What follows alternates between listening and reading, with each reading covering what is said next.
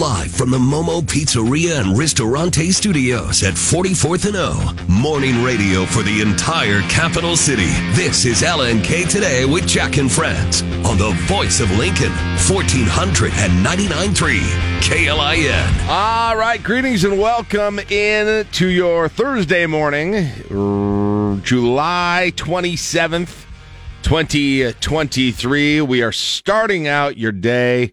Toasty already, pretty still out there, 79 degrees, and your dew point right now, that takes the cake, 77 for that dew point right now. And look at that heat index. I've got it at 87. Is that what you're looking at? I'm seeing 88. 88, well, same, yeah, roughly the same. Roughly the same, and more of the same coming. Yeah, typical for Nebraska summers to get days like this, but it doesn't make it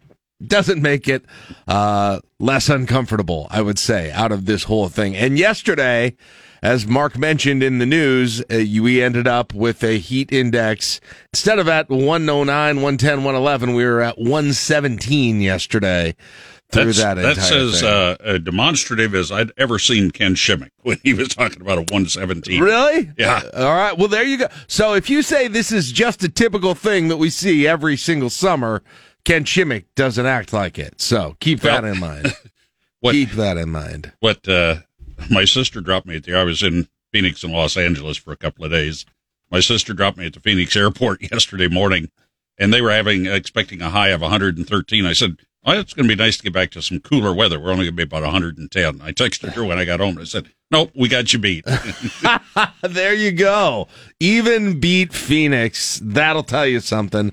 That's amazing. So, anyway, we're going to continue that today, as Mark indicated. Listen, you take victories when you can get them. Maybe a little better. I'm looking at the hourly forecast today, Mark, and it's got the heat index tipping up at 107. I mean, that's 10 degrees less than we were yesterday. If that's actually the case, that would be all right. But if you have these dew points staying where they are, you're going to be up in the 100 teens. And there's a slight chance of a shower or two this morning, even developing with these cloudy skies. Not much. Yeah. But if we get any more moisture, that's just going to exacerbate it. Now, there are excessive heat advisories that are now posted for just to the south and southwest of us, very close to us. So we're still in a heat advisory, but excessive heat warning down to the south and west. So those are the warnings. So those are more significant. Yes. Is what you're saying. Yes. So and it's basically the same tomorrow. Temperatures topping out, about this, depending on what your forecast you look at, both days right around 100. Maybe heat indices a little bit warmer yesterday tomorrow, because it is right now looking like they've got a slightly higher dew point humidity level that's factored into that. But you're talking about around 110 both days in terms of the heat index. And that's what it was supposed to be yesterday when we were at 117. So maybe we'll end up being closer than that. A little relief starting on Saturday. Saturday looks like a hot summer day. But you're going to have a lot more significant breeze during the day on Saturday. The humidity is going to be down just a touch. Temperature is going to be down about 8-9 degrees from where it's going to be. And so the heat indexes that we're talking about are going to be more like the low 90s instead of the 110s, which might feel pretty good. Yeah, especially with a little breeze. Yeah, and that breeze does look significant. And then same is the case on Sunday, and then warming up next week. And then we'll see about next week. It's a bit early on. The National Weather Service did issue a new updated advisory list with new maps.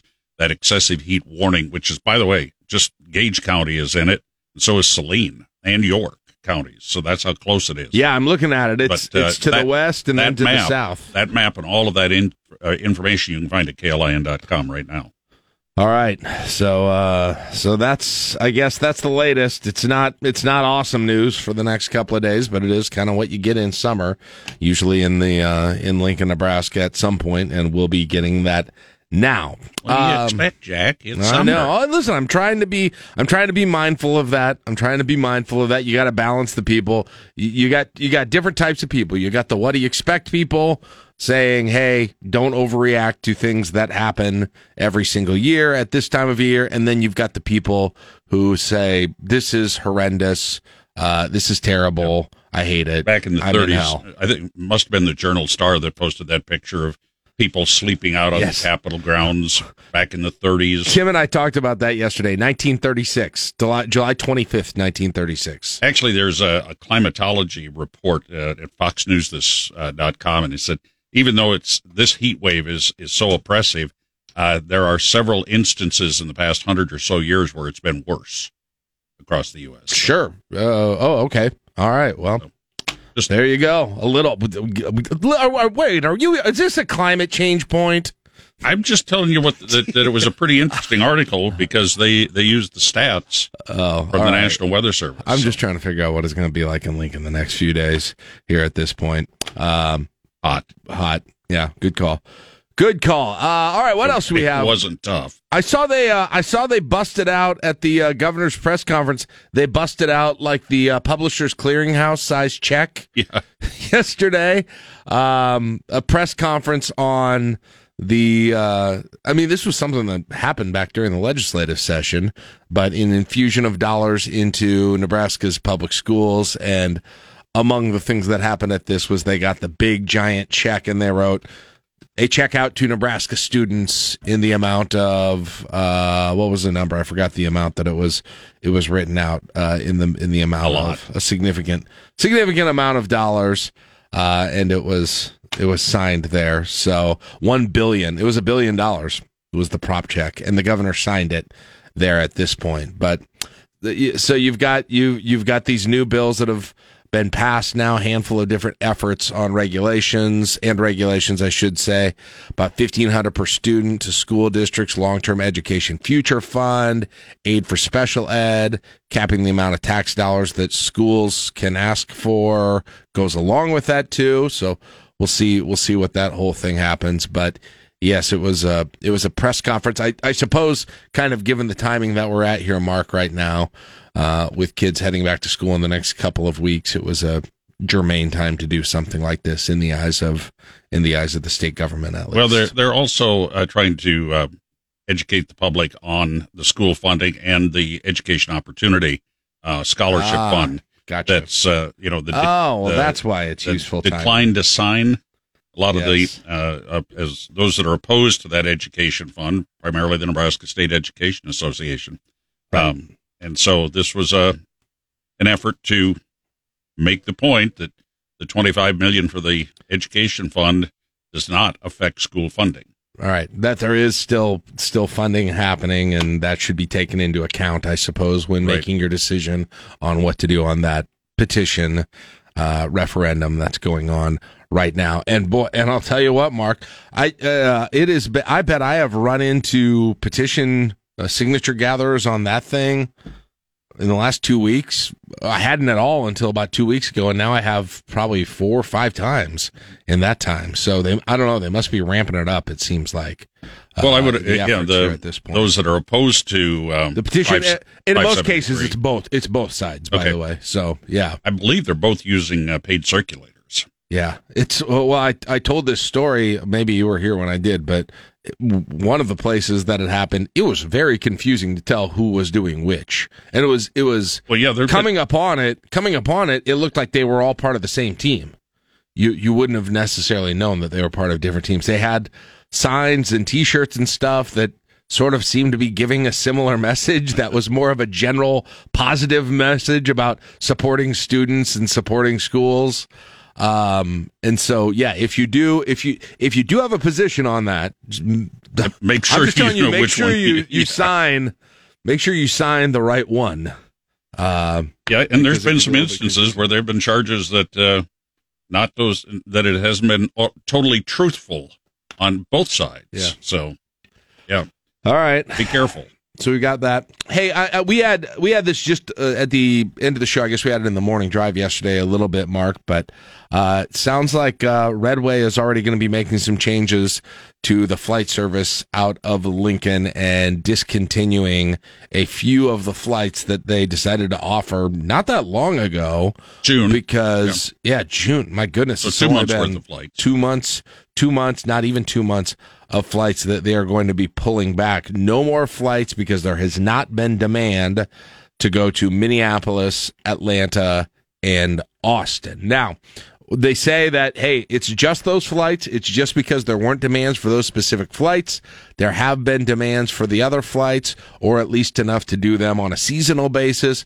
We're also going to add still one other destination for the winter that's going to be, quote, jaw-dropping, unquote. But I don't know, Mark. It is just given the history of flights and, new flights coming to the city and then not staying, it is a little bit hard not to see this as an ominous sign. I hope I'm wrong on this whole thing, but I think we'll see. The other thing that comes into play here is this is a different airline model. This is, the scheduled charters as opposed to regularly scheduled service. Correct, yeah. So they're able to make these changes as market conditions warrant. Maybe that's a feature, not a bug. And and so they make these changes much faster if the markets are not responding. So I'm not shocked that they weren't filling flights to Austin. I'm not either. This time of year. Now the wintertime, I could see Austin maybe, but I don't. And then Minneapolis less. I think Minneapolis. I mean, I guess every single week might be a lot, but I'm a little more surprised that they're not. Minneapolis is the most surprising of those three. I think that's the least problems. surprising to me. Actually. Is it to you? Yep. Just because it's drivable? It's the closest, and by the time you go to the airport, fly, get your luggage if you've got it, get a rental car. Right. You can almost be there and have your own vehicle. Right.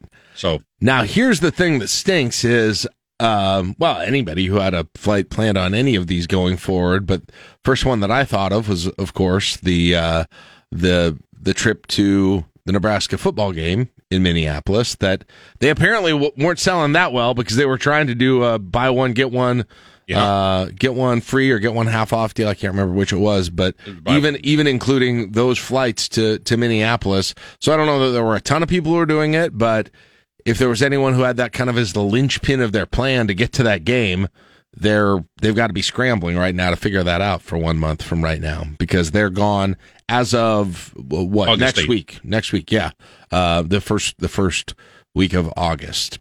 So I don't know. I hope it's like you said, Mark. This is kind of the freedom they've got to do this. This isn't the same as completely pulling out like they did. Remember, Delta had a flight to Atlanta that they got rid of years ago. Here, it's not necessarily like that. They're staying around for the time being, hopefully for a long time. But it's hard not to hear it if you're someone who wants that to be a robust system. And not have some concern here at this point. Just because it was so quick. Well, they're able to make those changes because of the type of service they offer. So. Yeah. And you heard about, another type of service like that, Allegiant. You heard about their flight from Phoenix to Grand Island earlier this week. No. Oh, they had to turn one around. Yeah, it was a half hour out of Grand Island and had to go back to Phoenix. Yeah. I did. What was the problem? The ASOS system, the automatic weather reporting system, AWOS, automatic weather observation system, was down, and commercial flights, Allegiant wouldn't land without current weather.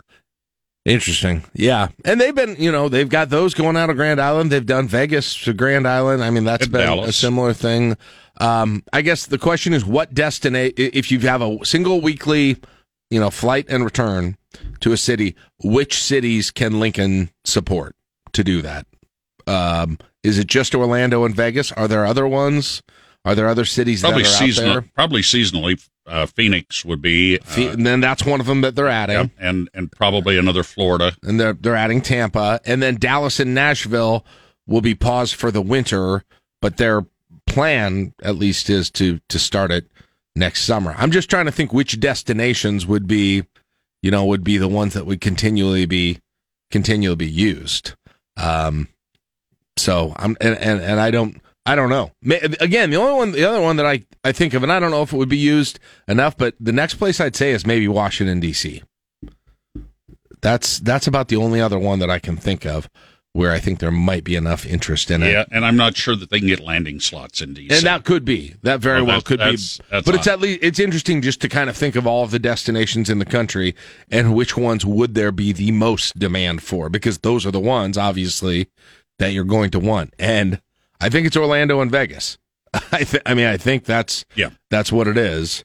But if there are any other ones, they're going to probably try to find those as well. And then yesterday, Big Ten Media Days. Wow, a lot going on yesterday. I'm about to run over some of it coming up here in sports. We know more now about the Nebraska schedule for next year. We've got some more game times.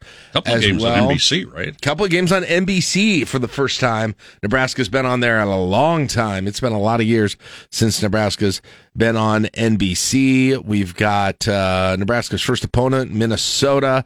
They're going to be at the Big Ten Media Days today, speaking PJ Fleckwell as well as Matt Rule, but article on PJ Fleck and the culture that he has in the Minnesota football program. I would say it's not. It's less a list of huge abuses, although maybe some would debate a few of them. It's more just like weird culty stuff going around on there that may not be abusive, but just weird. But what's he doing? Serving lutefisk to the team? There was one of the things in the story said that it is he requires of all of his team that every time he walks in a room and they're there that they applaud him, which is not abuse, but it is, like I said, kind of annoying, I would guess. So that's the way it is with you around here. Yeah, right.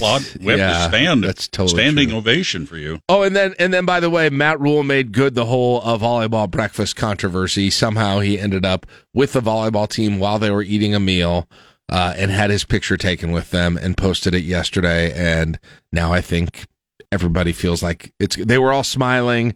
Everything looked good and happy. So maybe that thing is all over with one tweet of Matt Rule here. And this whole thing is maybe the Nebraska controversy, which seems fairly tame compared to the other controversies that the other universities. You've seen some of the Journal Star discussion about Northwestern. Yeah, I saw Amy Just had a pretty scathing story. Yes. Amy Just, and then the other thing is, it looks like Colorado may be going back to the Big 12 from the Pac-12. Their regents are meeting today. A lot of scuttlebutt about that, and so we can hit on that as well a little bit later today. What do you think about no classes on on volleyball day? Yeah, my son is happy. I was talking to him. He hasn't even started classes at the university. He's already got a snow day, basically. Except it's going to probably be beautiful. They got a day to tailgate, I suppose. All right, that's what's going on this morning at 6:26. A little bit later, we're going to give away tickets to the Train concert. That's at 7:10. We got the morning drive. Grow Lincoln. Greg Sharpe returns today as well. So busy Thursday on KLIN. Let Lincoln know if your organization or business is impacted by the latest severe weather. Go under the closings tab and sign up at KLIN.com. Waiting on a tax return? Hopefully it ends up in your hands. Fraudulent tax returns due to identity theft increased by 30% in 2023. If you're in a bind this tax season, LifeLock can help. Our U.S.-based restoration specialists are experts dedicated to helping solve your identity theft issues. And all LifeLock plans are backed by the $1 Million Protection Package. So we'll reimburse you up to the limits of your plan if you lose money due to identity theft. Help protect your information this tax season with LifeLock. Save up to 25% your first year at LifeLock.com/aware. O'Reilly. You need parts? O'Reilly Auto Parts has parts. Need them fast? We've got fast. No matter what you need, we have thousands of professional parts people doing their part to make sure you have it. Product availability. Just one part that makes O'Reilly stand apart. The professional parts people. O'Reilly Auto Parts. A look at news from both inside and outside of Lincoln, and conversation on how that news affects us here. It's time for the Sound Off on LNK Today. All right, 6:36. It is LNK Today with Jack and Friends on KLIN. Jack Mitchell, along with Johnny Cadillac in the KLIN studios. Johnny behind the board, in for Caleb Henry. Caleb returns on Monday, and we got Mark Vail back with us today in the KLIN newsroom. Before I jump in to the sound off, I do want to remind, because we had some texters who were asking, tried to mention it several times, but might have missed you, the Request Line Friday theme this week. I'm calling it audio air conditioning. And this is going to be one where I give you a lot of leeway on this thing. It's not quite general, but it's sort of in that range. But it's any song that you can feel of that you feel like just kind of brings the temperature down. We were at 117 heat index yesterday. We'll probably be in the 100 teens today. Likely could be in the 100 teens once again tomorrow in terms of that heat index. Obviously, it is the hottest time of the year. And so we want to know what that song might be. And this could mean a lot of different things that just cools you down, right? Maybe it's just the groove. Maybe it's how it sounds. Maybe it's something very literal with the lyrics, if that's what you like. Maybe it's just a band that you like. Maybe it's about being at the beach and in the water. That sort of thing. My only caveat as the founder of Request Line Friday and using my powers for such is that we're not doing Christmas songs. Okay, we are not doing Christmas songs. So that's just me. That's an executive decision. But other than that, however you interpret it, and maybe it's just a song that you like and that makes you feel better. That's totally cool too. So text those in to 402-479-1400. Got a decent list already, a good variety. It's going to be fun to see what everybody comes up with our audio air conditioning edition of Request Line Friday. So get those in and don't wait too long. Again, don't wait too long. We don't want to jam you away at the end of the show when I can only play a little bit. We don't even get to the best part of the song. And I'm saying things like, really wish we could get to the chorus of this one, because that's what happens when you wait till the last minute. All right, we got a lot to get into in the sound off today, so why don't we get started on that? Let's see, where should we start here? I'm missing one that I thought I had here. Anyway, well, why don't we start then, since I don't have the one that I thought that I had. Oh, here it is. Here's the one. I want to start with Hunter Biden. We'll get that one out of the way first. So it was his plea deal that he made with the federal government that did get some criticism. Some believe that it was too light, but he was going to plead guilty to a couple of charges, and he was going to not serve any jail time because of it. Was discussed yesterday in federal court, and for the time being, we'll get some more explanation on this, but for the time being, it is on hold right now. Let's find out exactly why that is the case. Hunter Biden's expected plea deal falling apart in court yesterday as he pled not guilty to 2 misdemeanor tax charges and a felony gun charge. Now, the deal would have allowed Hunter to avoid jail time for the gun charge by pleading guilty to the tax crimes, but the judge did not accept the plea agreement, questioning its constitutionality. At one point, the judge saying, quote, "I have concerns about this agreement. I can't let him plead to something if he thinks he has protection from something and he doesn't." The initial deal crumbled over 2 sticking points: whether Hunter could face additional future charges and whether his tax crimes could be decoupled from the felony gun charge while addicted to a controlled substance. Yeah, well, one of the big points of this is the judge essentially said, wait, the prosecution here and the defendant have different understandings of what this plea deal means in terms of future prosecution. And if you're on 2 different pages about this, I can, in good conscience, let this go forward, among other things. So the plea agreement and the diversion agreement, which, by the way, is now out. You can now see it. The actual text of it, I don't believe was available anywhere until outlets started to get a hold of it yesterday. But under it, Hunter Biden would plead guilty to 2 misdemeanor tax charges, would be able to avoid punishment on a felony gun charge, as she said there, if he stayed out of trouble for 2 years at that point. And so they're going to have lawyers going to be back in court here in a couple of weeks here at this point, well, a few weeks, to discuss this once again. And we'll see those arguments. This is a little bit of a surprise development development on this.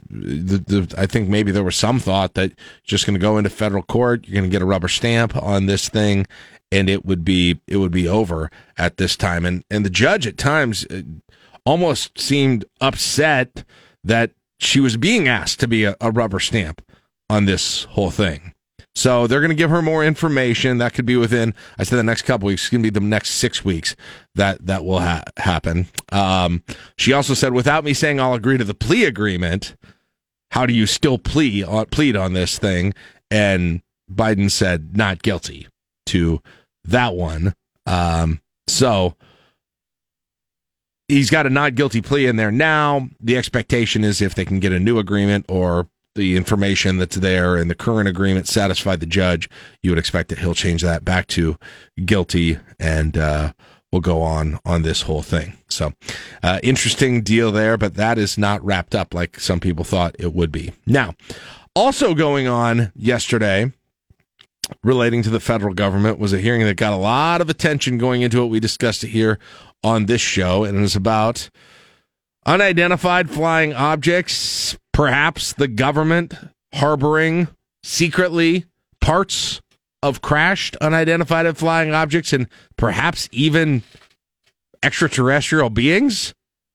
It seems like crazy stuff, but they were discussing it right in the halls of Congress yesterday. Former intelligence officer David Grush, who claims he led the task force for the National Geospatial Intelligence Agency looking into unidentified aerial phenomena, was asked under oath if the government has UAPs in its possession. Absolutely, based on interviewing over 40 witnesses over 4 years. Grush saying at a House oversight hearing on UAPs, he knows the exact locations where they're being kept, and those locations were given to the Inspector General. He tells lawmakers the U.S. government became aware of non-human intelligence in the 1930s. On Capitol Hill, Ryan Schmelz, Fox News. All right, so just to say that again, this former U.S. intelligence official who testified, he said he is absolutely certain that the federal government is in possession of UAPs, which is the term that they're using. We said UFOs, but UAPs is what they call it. He says he's done 40 witnesses. You heard it there. Interviews with 40 witnesses over a 4-year period. And he was informed of a multi-decade Pentagon program that endeavored to collect and reconstruct crashed U.S. UAPs. I believe once if I remember this correctly in the hearing, he said it went back to the 1930s at this point. He says he has not actually personally seen one. He just says he knows of multiple colleagues that were injured by these. He learned about these. He also said he has interviewed individuals who have recovered non-human biologics. Biologics?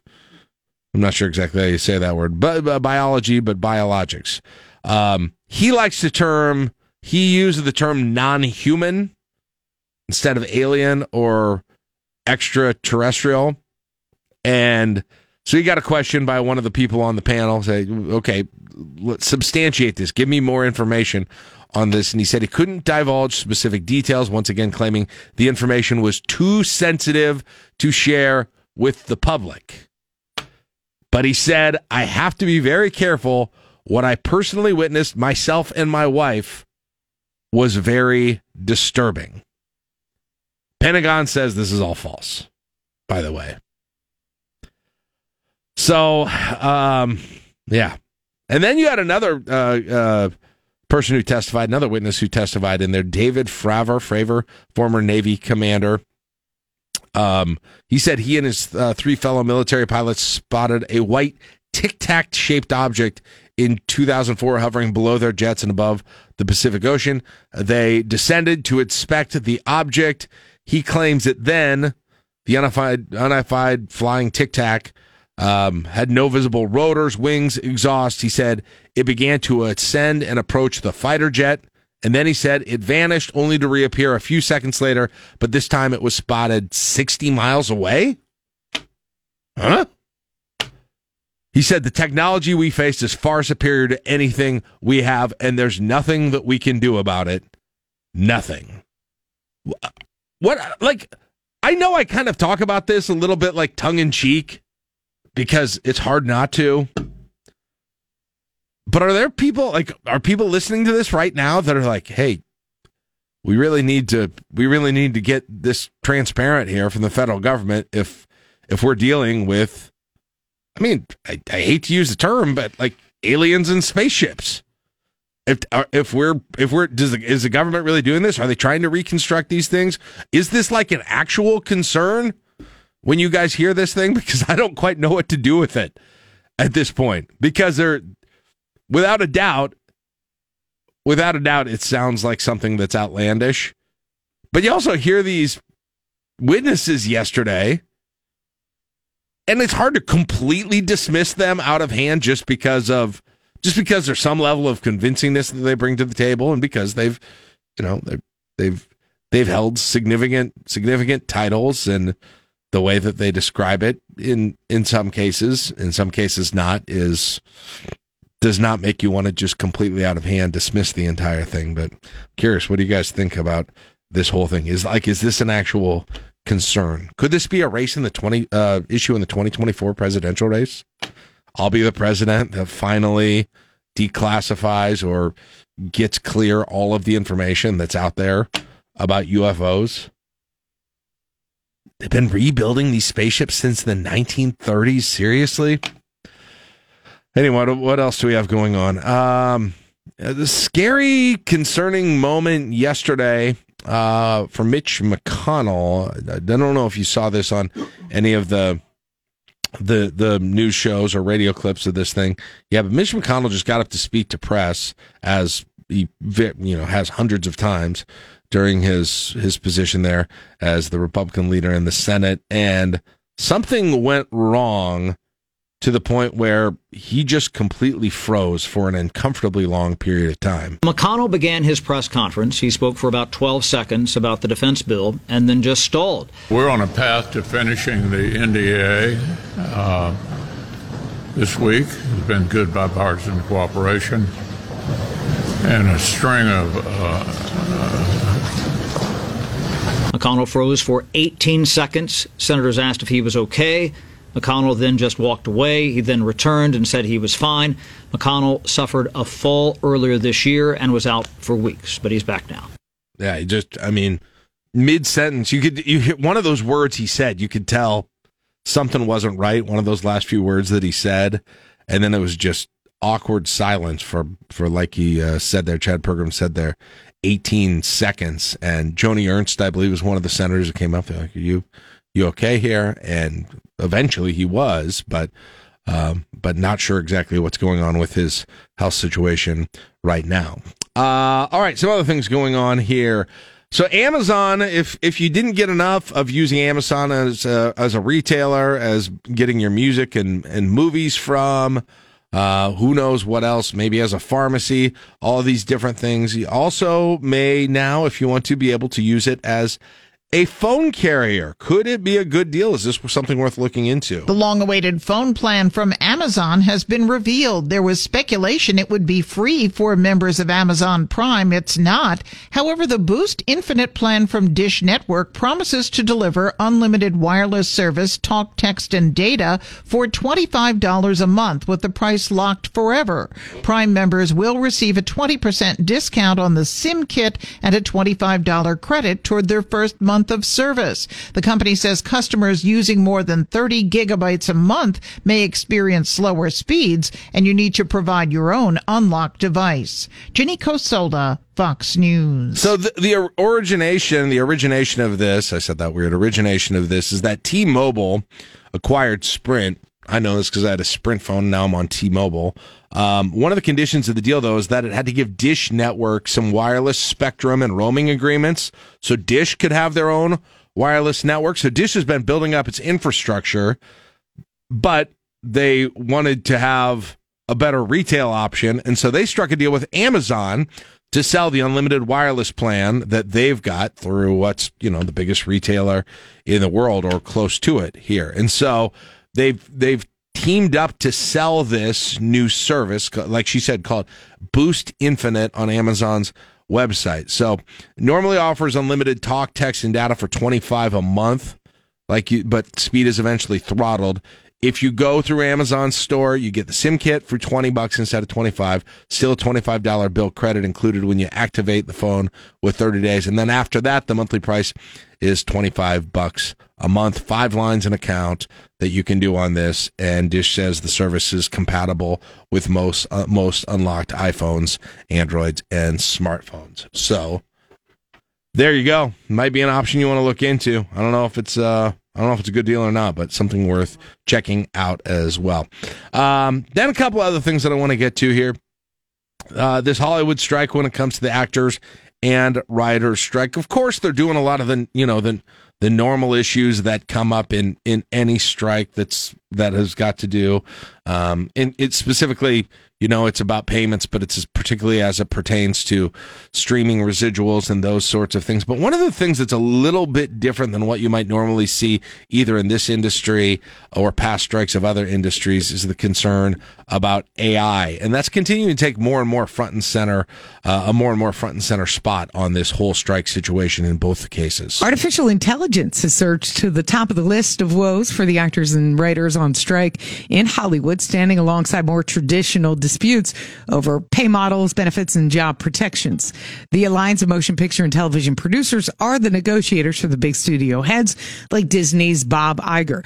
The Actors Union has said that the studios want to digitally scan these background actors and have them available in perpetuity. The studio said in a statement in response, it offered an AI proposal which protects performers' digital likenesses, including a requirement for performers' consent for the creation and use of digital replicas. Michelle Polino, Fox News. I mean, like you're kind of cheer. I don't know about you guys, but you're kind of, for me, I'm kind of cheering for the actors, especially on this whole thing. Like, do you care if your TV shows are filled with AI created extras or even frontline actors that are based off actual actors, but they can stay at home and the AI is going to create this thing? Like, I mean, for now, there's a part of me that isn't too keen on that, although will I even know the difference on this whole thing? But that's kind of what they're getting at, is just the opportunity that the studios might have is to use AI instead of actual actors in those situations. And by the way, if you don't, I guess a question that I've got then is, what if you create AI actors essentially that aren't in the image of an existing actor whatsoever? If it's just its own unique person, it's not Tom Cruise in AI, it's just an AI superhero. And how long until you get that? I mean, a movie without an actor. And I don't think that there's anything that the union can do in particular to avoid something like that. And so I don't know how much of a full solution this might be, but it would prevent, the way that I understand it, it would prevent essentially using the image, the name, image, and likeness to some degree of these actors to do that. And we'll end on a sad note, a surprising note. The passing of musician Sinead O'Connor was revealed yesterday by her family. Sinead O'Connor, the gifted singer who captivated the globe with her hit song, The Prince penned Nothing Compares to You, has died at the age of 56. Her family releasing a statement to the BBC that read, "It is with great sadness that we announce the passing of our beloved Sinead. Her family and friends are devastated and have requested privacy at this very difficult time." The Irish singer burst onto the scene with a signature look and fierce, expressive performances in her mid-20s and changed the face of female musicians. She publicly struggled with her mental health and had 4 children, one of whom, Shane, committed suicide last year. At the age of 17, she mourned his loss in one of her last tweets. Michelle Polino, Fox News. 6:55 on KLIN. When you're thinking Huskers, option pitch out to the side. It's a touchdown, Nebraska. Think 1499.3 KLIN. Just Malcolm Byron. It's our weekly spotlight of pets for you to adopt from the Capital Humane Society on LNK Today. All right, 6:58, time to say hello to Matt Madcharo from the Capital Humane Society joining us now. Good morning, Matt. How you doing today? Good. How about yourself? I'm good. Let's hear about the pets that you're featuring this week. So first off, we have Nikki, and so she's an approximately 1-year-old Great Pyrenees mixed spayed female, and she's solid white in color and only weighs about 55 pounds. So she's certainly on the smaller side, but came in as a lost dog, and unfortunately nobody came looking for her, but very friendly, affectionate pup. Definitely likes to be the center of attention and always leaning up against you to get pets, but she's also done really well at the shelter with other dogs. So if you got another dog at home that likes to play, Nikki can be a great companion for them. All right, what else we have? And then we have Marmalade. So she's about 9 years old. She's a domestic short-hair spayed female, and she's an orange tabby with some white. She's very petite. She's only about 5 pounds, and she loves to sit in the window of her colony here at the shelter and keep an eye on all the guests that are coming in to look for pets. And so she's definitely a older cat, but she's got plenty of life left in her and definitely very active cat still. And so her adoption fee is actually sponsored. Half of it is sponsored by Mary Jo Livingston, and so she qualifies for that adoption promotion. All right, well, great. Well, check out Capital Humane Society. You can find out more information at capitalhumanesociety.org. Matt, we appreciate your time. We'll talk to you next week, all right? Have a good one. There you go, Matt Macharo from the Capital Humane Society. It's 7 o'clock on KLIN Lincoln. You've worked hard for what you have. Your money, your assets, your 401k, and home. Isn't it all worth protecting? Nearly 1 in 4 consumers have been a victim of identity theft. LifeLock Ultimate Plus helps protect your finances with up to $3 million in reimbursement. LifeLock alerts you to identity threats you might miss. And if your identity is stolen, your dedicated U.S.-based restoration specialist will work to fix it. Let LifeLock help protect what you've worked so hard for. Save 25% off your first year on LifeLock Ultimate Plus at LifeLock.com/aware. Terms apply. O'Reilly. You need parts? O'Reilly Auto Parts has parts. Need them fast? We've got fast. No matter what you need, we have thousands of professional parts people doing their part to make sure you have it. Product availability. Just one part that makes O'Reilly stand apart. The professional parts people. O'Reilly Auto Parts. Placement project. If you come across anything that gets in your way, call the traffic hotline 402-479-1414. That's a quick check of your time saver traffic. Live from the Momo Pizzeria and Ristorante Studios at 44th and O. Morning radio for the entire capital city. This is LNK Today with Jack and Friends on the voice of Lincoln, 1499.3 KLIN. All right, yes, the band that brought you hits such as Meet Virginia, Drops of Jupiter, Hey Soul Sister, Calling All Angels. They got a lot of hits. They won 3 Grammys, goodness sakes. They won 3 Grammys. This is a good get for Pinewood Bowl. Definitely some songs that you'll be able to sing along to. They are playing at Pinewood Bowl. I actually have 3 pair of tickets. So if we get a quick winner here on this game, we'll reboot and we'll play this thing again. But since the band is Train, we are going to be talking about trains today. My question for you is, can you guess the country I am thinking of? I am thinking of a country that is one of the top countries by rail travel per capita. We'll say one of the top 10 top countries by rail travel per capita. So this is like miles or kilometers per person per year traveled in the countries. The countries that like trains the most. And if we get it early, I might pick a second one, but I've got one in mind right now. You need to try and guess what that country I'm thinking is, what that country is that I'm thinking of. And you can do that by asking first one question, a yes/no question to narrow it down, and then you get a guess. If you get it right, you win. But I'll probably give you another shot if we move fast enough to get a second pair of tickets. So with that said, Dakota goes first and gets to ask our first question to narrow down what country I am thinking of that loves trains. Good morning, Dakota. How are you? Good morning. I'm good. As a good socialist, I had to call in when you talked about trains. Okay, all right, Dakota. What's your yes/no question to narrow down the country I'm thinking about that loves trains? Is the country in Europe? Yes.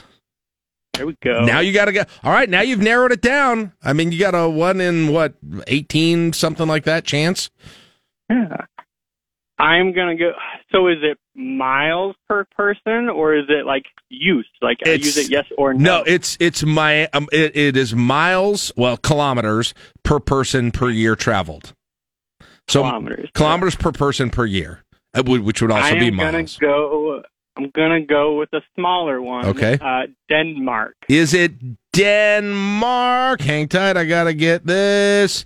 No, it's not Denmark, but you can try again. Not Denmark. All right, but good guess, though. They might have been on the list. They might come up later.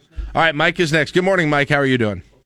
Pretty good, guys. I'm in Jack. How's it going? Good. All right. Hey, I'm going to go with two countries first. I'm going to say, is it England? Is it England? That is guess number one. Is that the one that I'm thinking of? No, it's not England. All right, you got another guess. European country that loves trains. One of the top 10 most used countries that use trains. I'll take the other big one. How about France? Is it France? All right, no, you knocked a couple more out. All right, there you go. 402-479-1400 opens a lineup for you to try and win tickets to see the band Train. Got to think of the country that loves trains, at least to the degree the top 10 in the nation for kilometers per person per year traveled on trains. All right, Scott's next. All right, Scott, what do you think? How do you want to narrow this thing down? First letter in the name of the country between A and N. Yes.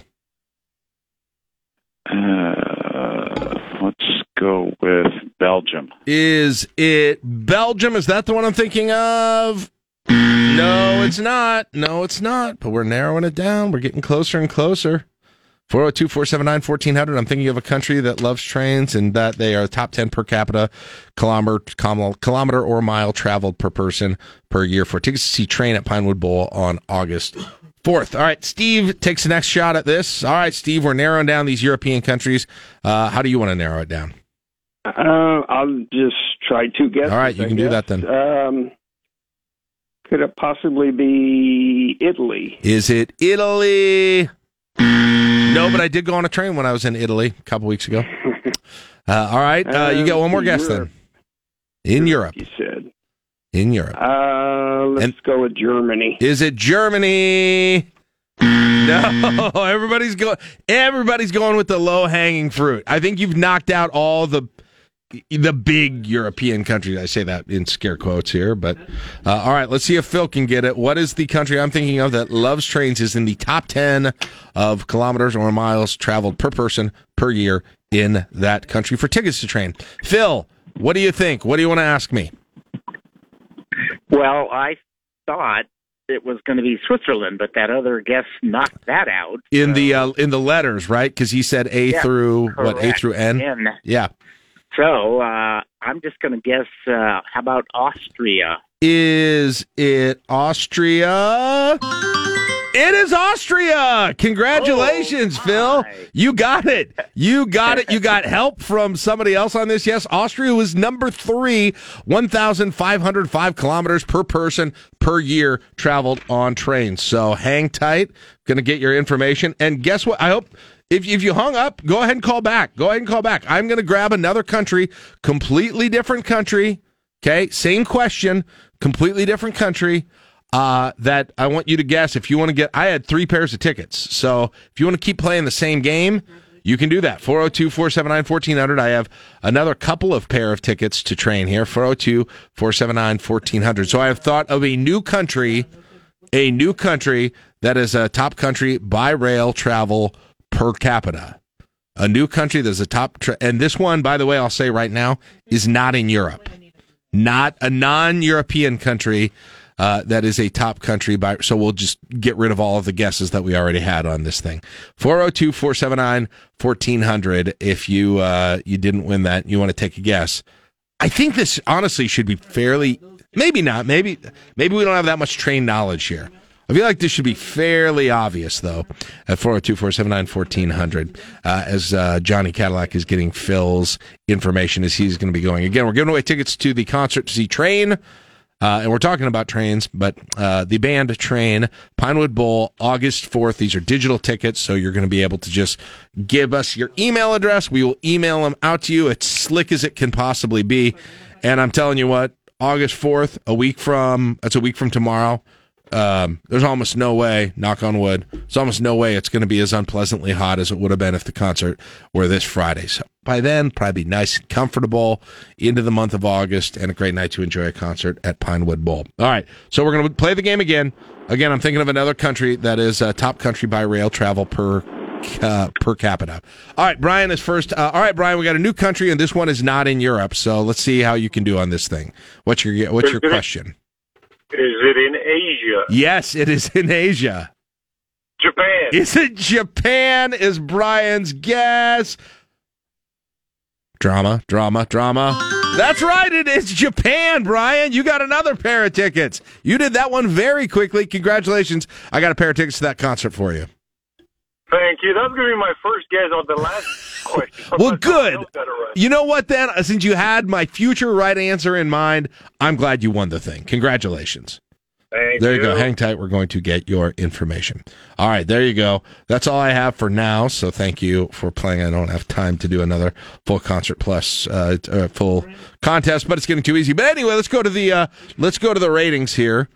If you were wondering what were the countries that were most in love with trains, top countries by rail travel per capita. Number one, I wasn't necessarily looking for number one. I was just looking for the one that I was thinking of. But whoever said Switzerland, that's number one. 2,430.9 kilometers. I'm sorry, I don't have this in miles. 2,430 kilometers per person per year. Jeez, that's a lot. Number two is Japan, which was just guessed there. That's 2,142 kilometers traveled per person per year on train.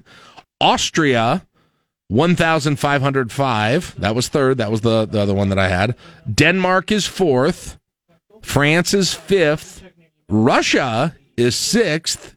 Ukraine, interestingly, is seventh. Belarus is eighth. Belgium, ninth. And then the United Kingdom is 10th. So those are your 10 most train-loving countries. Yeah, Japan is the only one, the only non-European one in there. So Europe loves their trains. If you want to actually go, I thought about doing it this way: per capita rail coverage in U.S. states. All right, I'll give you a second to think about it. What do you think is the highest per capita rail coverage in U.S. states? Got it in your head? I would have got this wrong. I would have said Montana. It is not Montana. Montana is actually third. North Dakota actually has more. Again, this is per 1,000 people, so this is per capita miles of rail per 1,000 people. And so I just thought Montana had more space and few people to jack that number up, but North Dakota has 5 miles of rail tracks, 5 miles of rail track for every person in the state, or every 1,000 people, not every person, every 1,000 people in the state. My goodness, way ahead at number one is North Dakota. And then two, I think that you would expect Wyoming, number 2, Montana, number 3, South Dakota, number 4. Then you're down to 2 miles of rail for every 1,000 people. And then you get right here to the state of Nebraska. Nebraska, 1.85 miles of rail per 1,000 people. It's all kind of the same stuff here. Then Nebraska, Kansas, Iowa. You got to get down to number 8 to get to West Virginia, to get anywhere out in the east at all. Idaho, Vermont, Arkansas, New Mexico, Oklahoma, if you're wondering. By the way, last place in this thing, according to the numbers that I've got from the U.S. Department of Transportation, Hawaii has 0.0 miles of rail per 1,000 people. I don't know if that means that there are no train tracks in Hawaii. I'd have to ask Mark Vail about that. Or if that means that the number is so low that by rounding, it goes down to 0. But Hawaii, if you're a train lover, don't go to Hawaii, okay? That's all I can say. So there you go. Those are a couple pairs of tickets to train. We've got a lot, guys. We have so many. This late concert season is really stacked. Not only just Pinewood Bowl, which that train concert is, but also just Pinnacle Bank Arena. even if you go out to Omaha, some of the shows that are coming, we got a lot of good tickets. We're going to have you opportunities. We got Steve Miller Band tickets. Look at this lineup for August. Train on August 4th, Steve Miller Band on August 5th, Ziggy Marley and Trombone Shorty on August 11th, then Blues Traveler, Big Head Todd and the Monsters on August 14th, The Head and the Heart on August 18th, Doobie Brothers on August 20th, Lindsey Sterling on the 21st, and the Black Keys on the 27th. That has got to be one of the biggest single months, I would think, that maybe Pinewood Bowl has ever had. I don't know. That's a lot. I mean, that is 1, 2, 3, 4, 5, 6, 7, 8 shows in the matter of a month, and some of those are decent sized names. And then you look at Pinnacle Bank Arena right now. They've got the Avett Brothers coming with Turnpike Troubadours. Got Zach Bryan coming. They got Morgan Wallen. So we got a lot of country or country adjacent stuff there. And then Nickelback in October. We got the hip hop Boogie with the Hoodie coming in October as well. So and then I know Omaha has the Jonas Brothers coming. They've got Pink as well, who's going to be doing an outdoor concert at the baseball stadium down there. So lots of good concerts coming into the area right now. We're at a better place with concerts than we have been for a long time in sort of our concentric circle, right around Lincoln into Omaha, maybe that distance right now, but especially in the city of Lincoln itself. All right, we're going to grab a break right now. We have got 79 degrees in the capital city. Obviously, humidity, if you've been outside, you know that it continues to be very high right now and just bumped up to 80 as I was looking at this right now. And obviously continue to be in that heat advisory that'll go until Friday night, looking at a high triple digits again today, probably in the 100 teens when it comes to heat index once again today as well. It's 7:25 on KLIN. Stay informed. Stay connected. What America does not want. Waiting on a tax return? Hopefully it ends up in your hands. Fraudulent tax returns due to identity theft increased by 30% in 2023. If you're in a bind this tax season, LifeLock can help. Our U.S.-based restoration specialists are experts dedicated to helping solve your identity theft issues. And all LifeLock plans are backed by the $1 Million Protection Package. So we'll reimburse you up to the limits of your plan if you lose money due to identity theft. Help protect your information this tax season with LifeLock. Save up to 25% your first year at LifeLock.com/aware. O'Reilly! You need parts? O'Reilly Auto Parts has parts. Need them fast? We've got fast. No matter what you need, we have thousands of professional parts people doing their part to make sure you have it. Product availability. Just one part that makes O'Reilly stand apart. The professional parts people. O'Reilly Auto Parts. It's time to count them down. The 5 things you'll be talking about today. This is the Morning Drive, presented by Stonebridge Insurance and Wealth Management on 1499.3 KLIN. All right, it is time to count them down. So, Mark, I was forgetting. I would push the number yesterday when both you and Caleb were gone. Yep. And then I was waiting for somebody to read the story. To talk about the story, and then I realized there was nobody there. And so then sorry about that. Then I did, but I'm used to. I didn't do a very good job in your role, so I'm glad you're back. So let's get it started with number 5. We officially topped out at 98 yesterday. At least that's the highest that was reported by the Weather Service out at the airport. But with the humidity, it was above 50% all day, according to the statistics page. At one time, Ken Shimmick over at 1011 had posted the heat index rate in the early 6 o'clock hour at 117 with that heat and humidity. So that's tropical on steroids and we're looking at 105 to 110 today, 105 to 115 tomorrow. A little cooler for the weekend, down around 100, and then back above 100 in the heat index early next week. So this.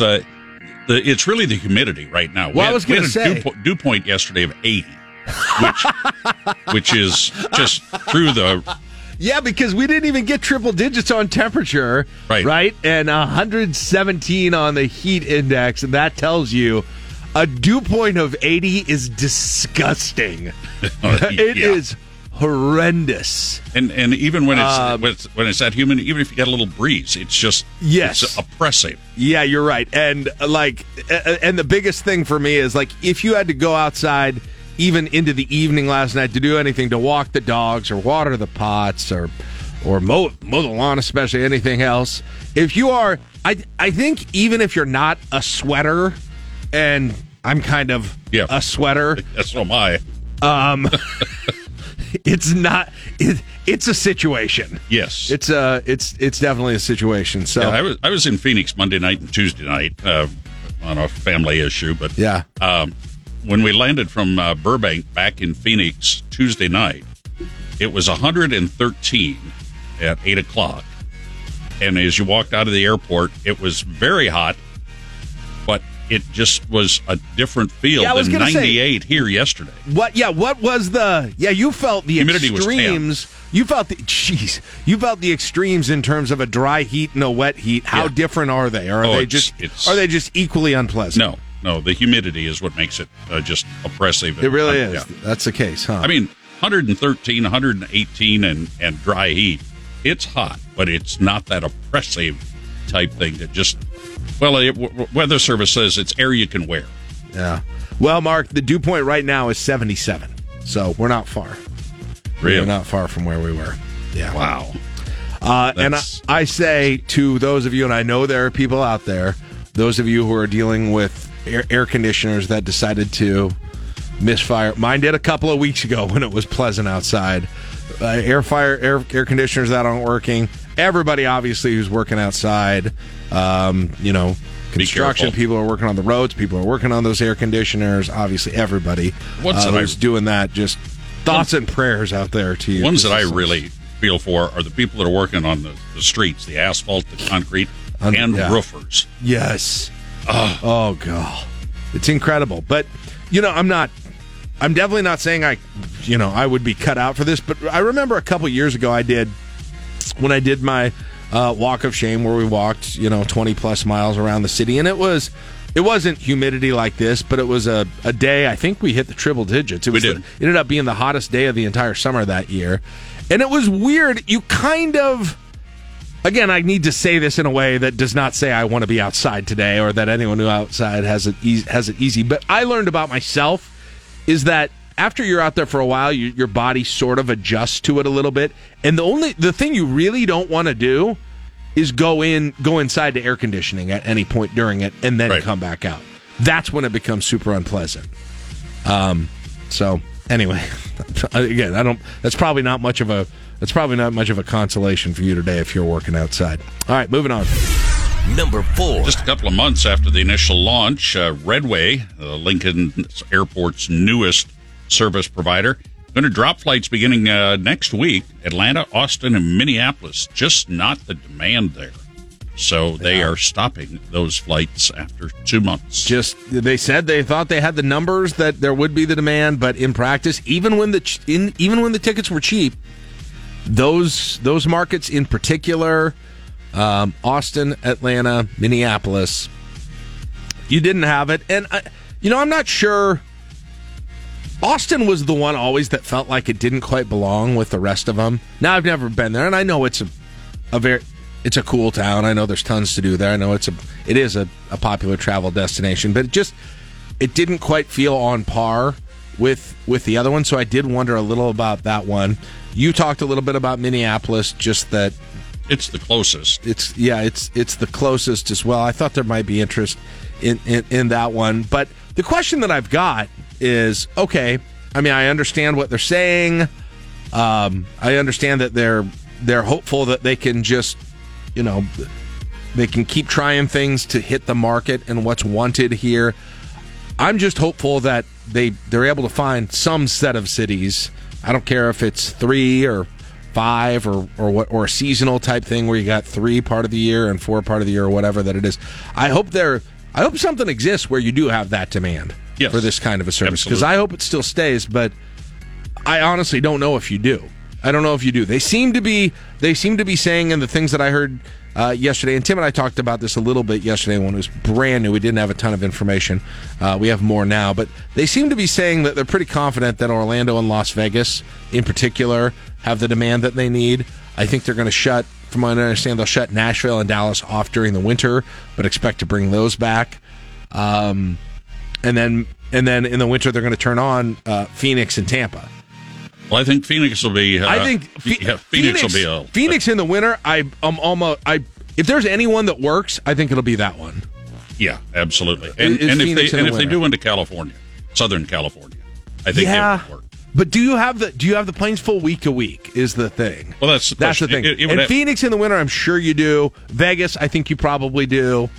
Oh, absolutely. If anywhere. Yeah, and Florida, and Orlando, hopefully. But I can't think of. Like, if you're saying, okay, pick another destination where this market is going to sustain that twice weekly flight and have close to full flights every single time. I don't know what else that would be. I would say maybe Fort Lauderdale or Miami.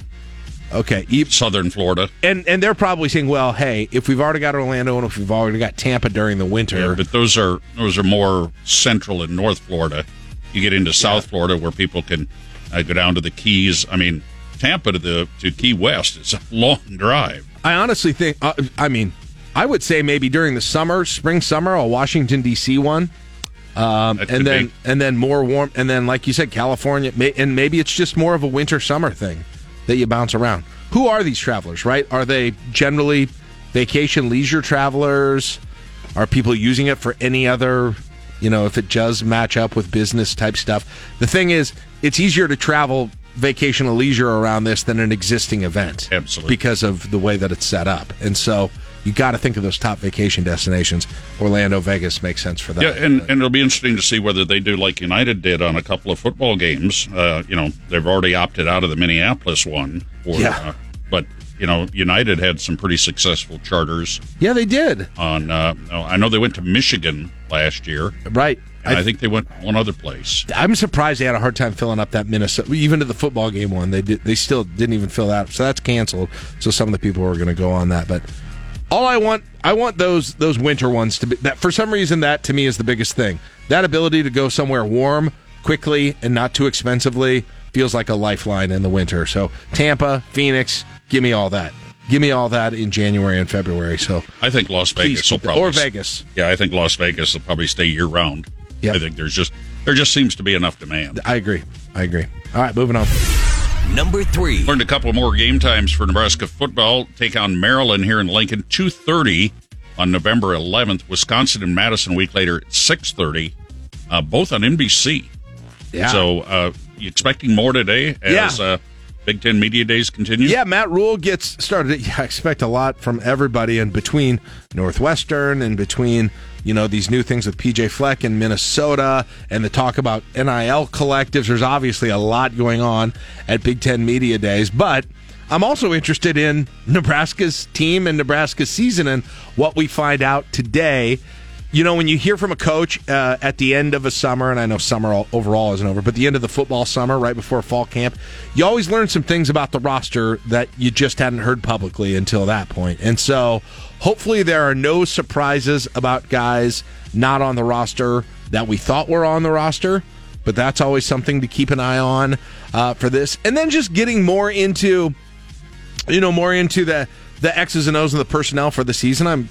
I'm really curious about what he says if he gets into specifics, and I don't know if he will or won't, but what they're going to do personnel-wise on that offensive line.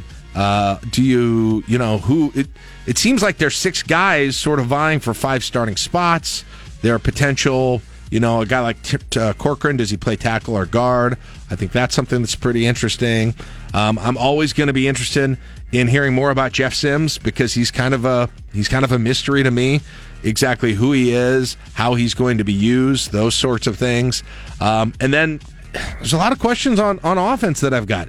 How do you use these running backs, right? Is there going to be kind of a bell cow running back, which has eluded Nebraska in a lot of years? And is Gabe Ervin the guy to do that? Or how do you divide up what you do with him and Anthony Grant and Ramir Johnson as well? Or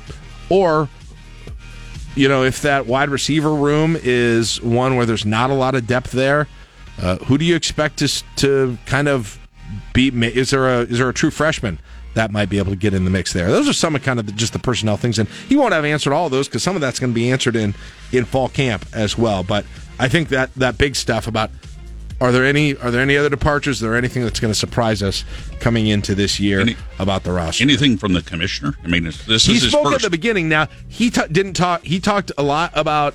I think the Big Ten, Mark, really wants NIL to move away from the private collectives and move in-house within the university athletic departments. Really? Okay. That's what the Big Ten would like to see, and I think they are really hoping that Congress does something.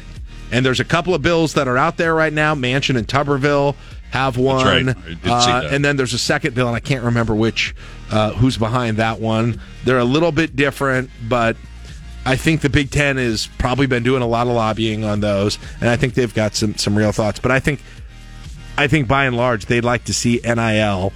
They'd like to have NIL a little bit more regulated and also brought in-house into athletic departments as opposed to like what we see here and everywhere else where it's basically a separate fundraising entity. Yeah. Right? Which is what, I mean, you hear the commercials for it right now. All right, moving on. Number 2. Some local business news yesterday. Journal Star's Matt Olberding, Lincoln Business Hobbytown will be Amain Hobbies.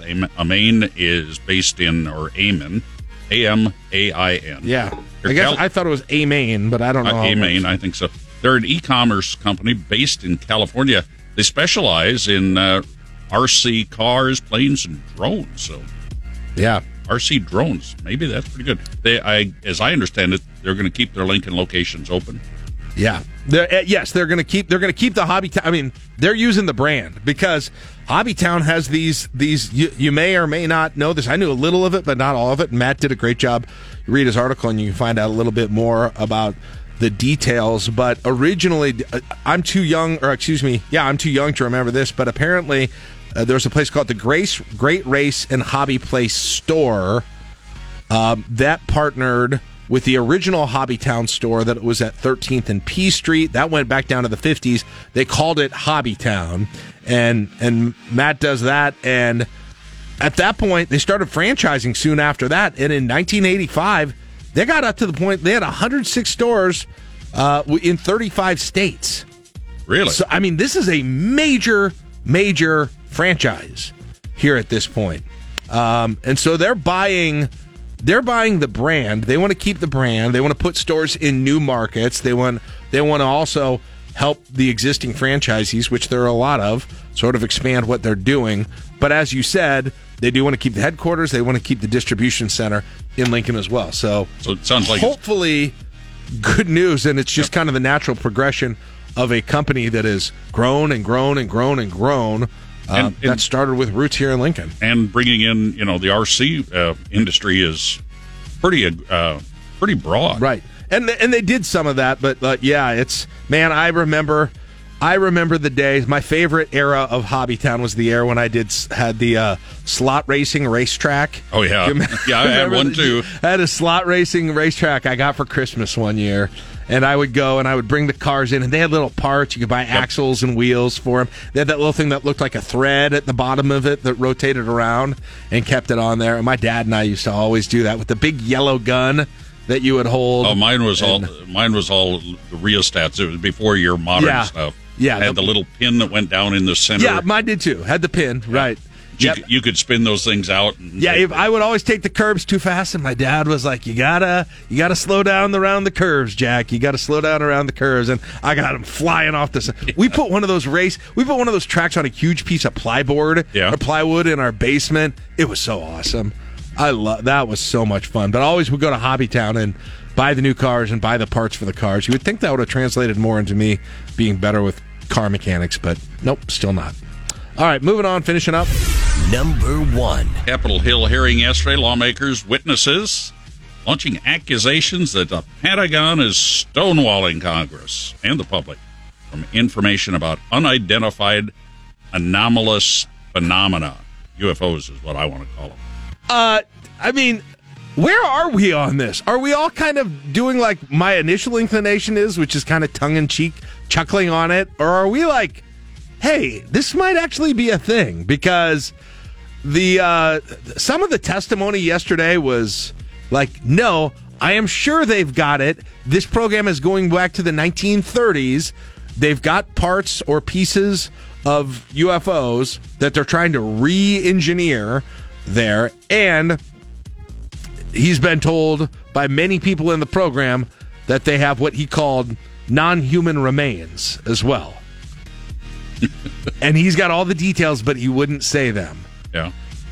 And he didn't come off as, like, I don't know what you guys thought, if you saw it or heard any of it. I saw a couple of the Navy pilots. Those guys were pretty solid. That one talked about the tic-tac shaped space, whatever, UFO that was underneath him. Then all of a sudden it poof, went away and reappeared 50 miles away.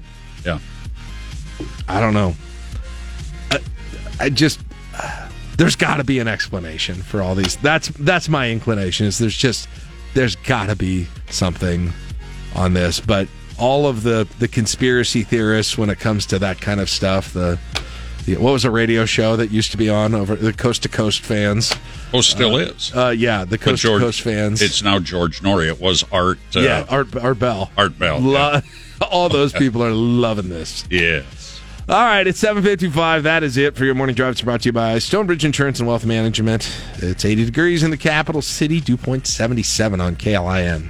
When you're listening to LNK Today with Jack and Friends on 1499.3 KLIN. All right, final out of the show coming up. Grow Lincoln and the return of Greg Sharpe, the voice of the Big Red. Stick around. That's all coming up. It's 8 o'clock on KLIN Lincoln. Waiting on a tax return? Hopefully it ends up in your hands. Fraudulent tax returns due to identity theft increased by 30% in 2023. If you're in a bind this tax season, LifeLock can help. Our U.S.-based restoration specialists are experts dedicated to helping solve your identity theft issues. And all LifeLock plans are backed by the $1 Million Protection Package. So we'll reimburse you up to the limits of your plan if you lose money due to identity theft. Help protect your information this tax season with LifeLock. Save up to 25% your first year at LifeLock.com/aware. O'Reilly. You need parts? O'Reilly Auto Parts has parts. Need them fast? We've got fast. No matter what you need, we have thousands of professional parts people doing their part to make sure you have it. Product availability. Just one part that makes O'Reilly stand apart. The professional parts people. O'Reilly Auto Parts. Live from the Momo Pizzeria and Ristorante Studios at 44th and O. Morning radio for the entire capital city. This is LNK Today with Jack and Friends on the voice of Lincoln, 1499.3 KLIN. Hey, welcome back. It's LNK Today with Jack and Friends on KLIN, 82 degrees in the capital city, and it is time on a Thursday morning to find out what's happening in the business community in the capital city. Robin Eshelman, Dave Albers join us right now. The Grow Lincoln team keeping their ear to the ground when it comes to business news, restaurants, retail, closing, opening, relocating.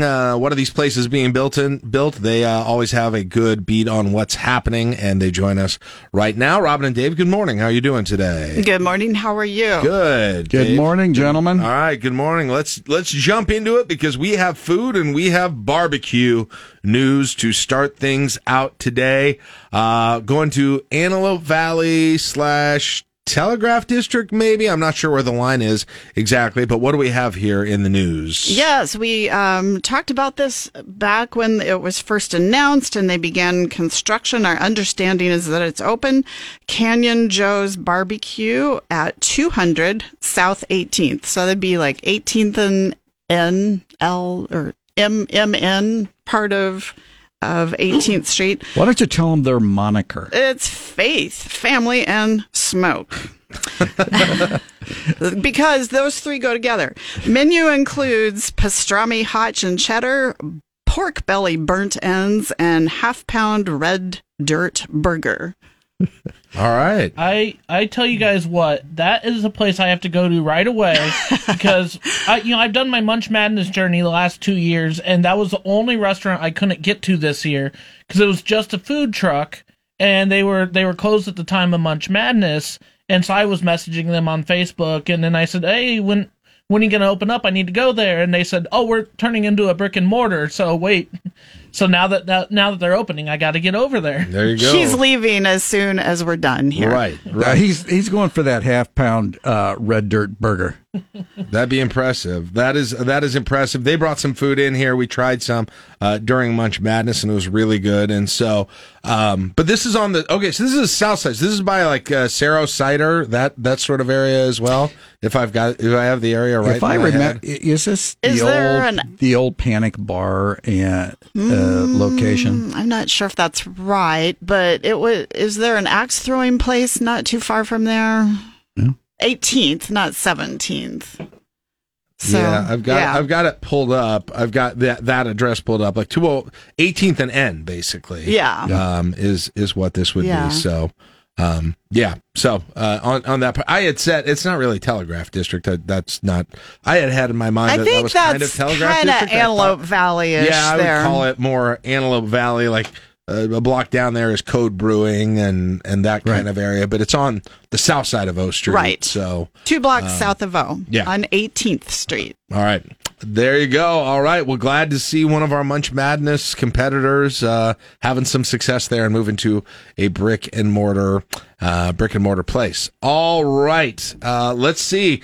Had listeners with questions and apparently, been doing some looking around here with some permits, some questions. Northside, let's get started with this. Kathleen asks, what is the new construction on 66 by Brandy's Pet Salon? This is North 66th Street. Yeah, and we talked about this a little bit, but that is the Clock Tower Animal Clinic, and they'll be relocating to that location. I drove by that the other day, and that is a surprisingly large building. No. Yeah. How far down on this is 66? What's the location on this? It would be like you keep going a little bit north of East Park. You're not to Vine Street yet, but you kind of look over by where the bike trail on the east side cuts of the road? across. On the east side. Yeah, but it's on the by east where the Dairy Queen used to be? Is that what we're talking about? Just very close. Very close. There used to be a nursery there. Yeah. Yes, Finky. Right. Finky was there. It's that location. Okay. It's that location. And so this is, and it sounds like there's already a pet-related business there, and so this is another one coming in. No, it's the same one. Same what one. happened was Clock Tower purchased the Finky Gardens, and they're taking the part up by the street. And then what we talked about was last week or the week before, you keep going down the bike trail a little ways or back behind the building. You keep going east. Keep going to the east, and there's a secret little plot of land back there that nobody knows about. And they're building some low income or tax credit housing back in there. Yeah, we've talked about that before too. Yeah. Will they still call it Clock Tower Animal Clinic if they're not at Clock Tower? I wonder anymore? about that. What do you do with branding when that's always the danger of branding yourself based on your location? They had already moved. They have been out in East O for about 5 or 10 years. So it's funny you say that because I have periodically warned clients of mine. I go, are you sure you want to do this? Because someday if you move, well, it's two things. I mean, number one, if you move that specific location, or if you add an additional location. Right, exactly. Right. It's always a little fun, and then you get some weird results because of it. Like Sheridan Lutheran is on 70th and Old Cheney, right? Yeah, right, and that kind of a thing. Well, I'm even more concerned when their name is a little bit too artsy, and you can't even tell that they're an animal clinic.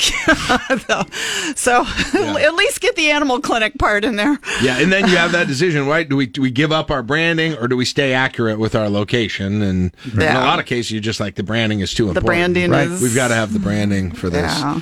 All right, let's see. So what else do we have? Some Havelock, some news on Havelock potentially. Okay. About some permits going in here. During the course of the tour, and this was Deb from our company, by the way, I call her Detective Deb because she can find the answer to anything for me. She noticed that Peaked Curiosities, Antiques, and Gifts is now open at 6030 Havelock. So this is our second announcement in a row in Havelock. There's an ice cream, a nonprofit ice cream store opening up soon. And now this one just opened maybe about a couple months ago. great pictures on Facebook. It looks like really nice antiques. So it's called Piqued Curiosity, and that's not P-E-A-K, that's P-I-Q-U-E-D. If you're looking that up on Facebook. Yes. There you go. Yeah.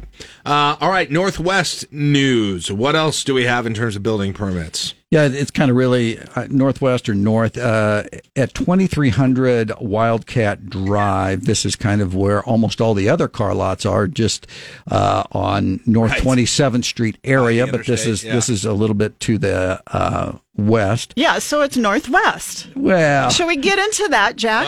Where is the line with northwest? We still have to come to a final agreement on that, but I don't think that we can do that in the 7 minutes we have. So we'll pick that up again. But, what's going in? There's a new 12,000 square foot automotive sales facility, and that's what was on the building permit for $2.4 million. And this is going to be, they call it the Internet Car Lot. And I have seen this lot in Omaha, and apparently they also have one in Council Bluffs. Okay. All right. So right into the car area, but apparently this is one where they focus on online sales and purchases and those sorts of things. So, but yet they have a building. Right. Yeah. All right. More Northwest news. Tiffany says, wondering what's going on in the North Point development just to the west of North Star High School. And Detective Deb was not able to find a specific one that was specifically North Point, but she found a North Star Crossing development. The area closest to North Star High School that had activity on it was Kings Ridge Apartments, which is in the early stages of Phase 1. Eventually, there will be retail and residential in that development. Okay. So does this go, Dave, is this one that goes all the way to 27th Street, or is it two separate developments, or do you know? I don't know the exact answer to that. Yeah. Okay. But we know for sure apartments for sure. Yeah. All right, Tom, on Facebook, what's going up behind the Dollar Tree store off Northwest 48th, north of Lincoln Northwest High School? So this would be kind of the Air Park area. Yeah, and one of our commercial brokers out there said he thought it was apartments or a Sonic, and he was right. It's going to be a Sonic. All right. There you go. This is Todd Lorenz, by the way. Okay. Yeah, so this is the Dollar Tree up near Air Park. Yeah, all right. Basically on Northwest 40. And I'll call that Northwest. You've got me on that. We do agree. Yeah. Well, I'll agree with that one. Yeah. It is. It's definitely west. That's for sure. that much I'll tell you. All right. Well, southeast, if you call it southeast, 91st and Van Dorn. I don't know how far south that is, but nonetheless, well, what do we have there? Construction of townhomes going on, but close to the road is going to be offices for the construction company Iron Gate. Yeah. A lot of I mean, it's a busy, you keep going east. I mean, we talk a lot about the growth to the south. We talk a lot about the growth to the west and north. But I'm always surprised how far the city goes east now, too.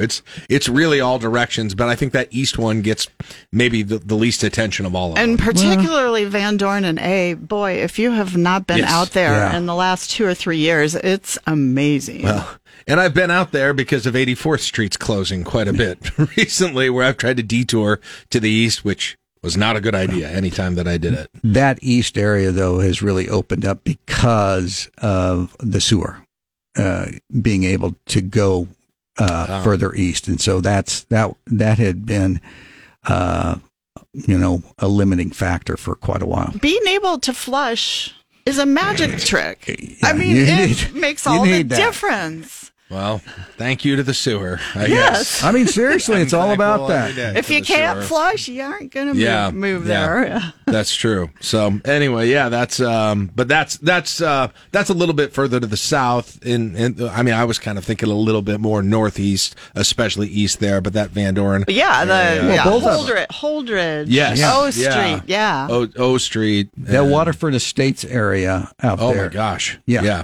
So. There's stuff, or driving past Southeast Community College, right? Yes. Yeah, a gas station now, daycare now. Yeah, there's a Casey's there. I'm sure you guys told me about, but sometimes I don't remember. And I was like, shame on you, Jack. I know. I got to have a real clear memory. I need a spreadsheet that says everything you say. I was like, whoa, there's a Casey's out here. Yeah. Who knew? Yeah. Right? We actually talked about that one way before it even got constructed. But we forget about it. By the time it gets built, we've forgotten about That's it. the thing. Yes, I do that, I think, a lot too. So I think, did I miss anything else, guys, just in terms of the news that you've got or things that are going on? That's all we know. Right now? We don't know another thing. Now we can talk about what's going to be on the show. Yeah, we can do it. I did, just real quick, I did want to get, since it's a story we've been talking about today too, since we talked about the airport when they had these new flights coming out of Lincoln, we talked a lot about that. They're going to cut back a few of them. There wasn't demand from Minneapolis, Austin, Atlanta.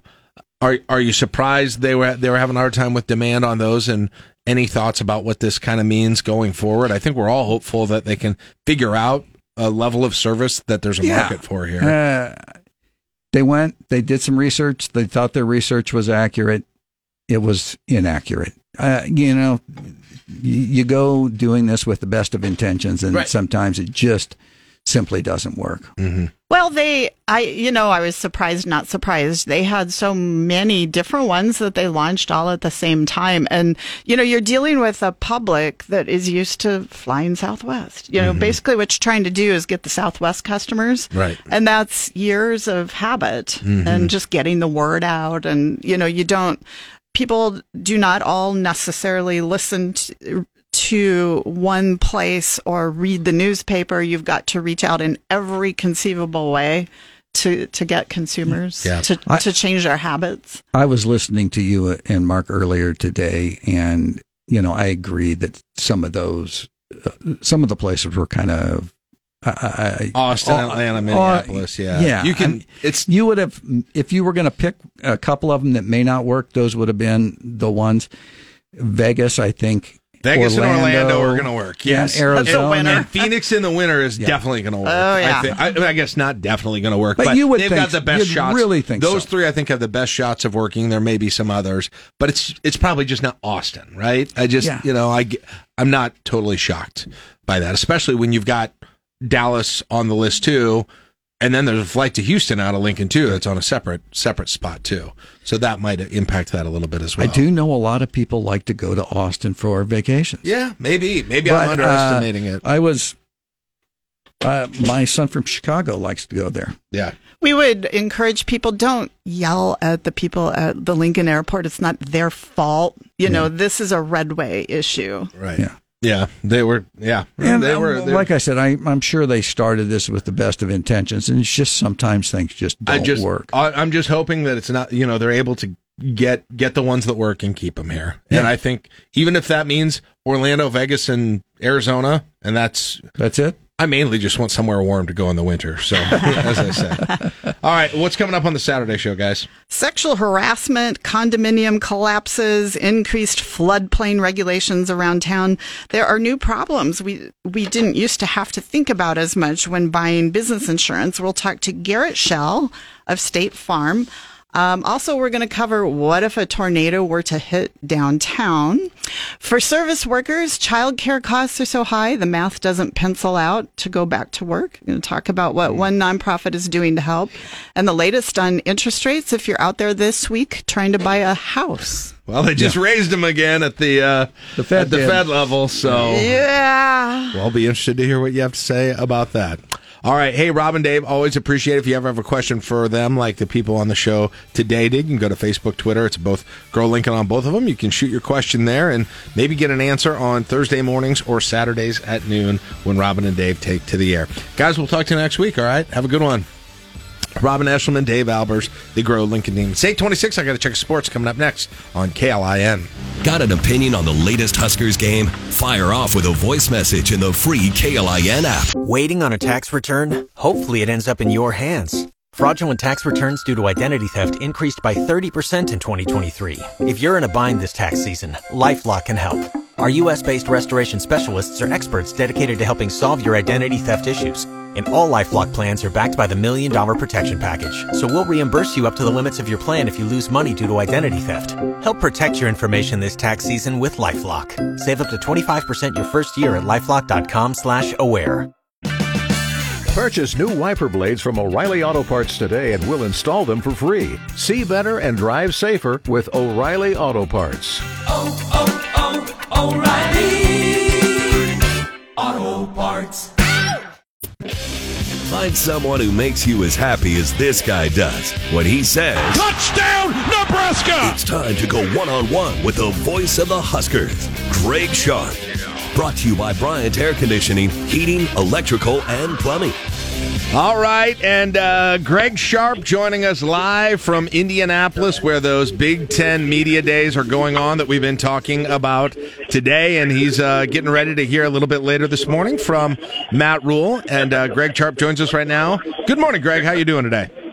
Jack, I'm great. Had my breakfast. Coach Rule sitting about 15 feet away from me. I'm ready to go. Good. Coach Rule likes people having breakfast around him. That's for sure. Hey, tell us, I guess, first of all, just kind of tell us you got a lot of people who are following along with what's going on here these 2 days and these media days, but you're there in person. So give us a little perspective on what happens, how this thing works, and what it's like to be there.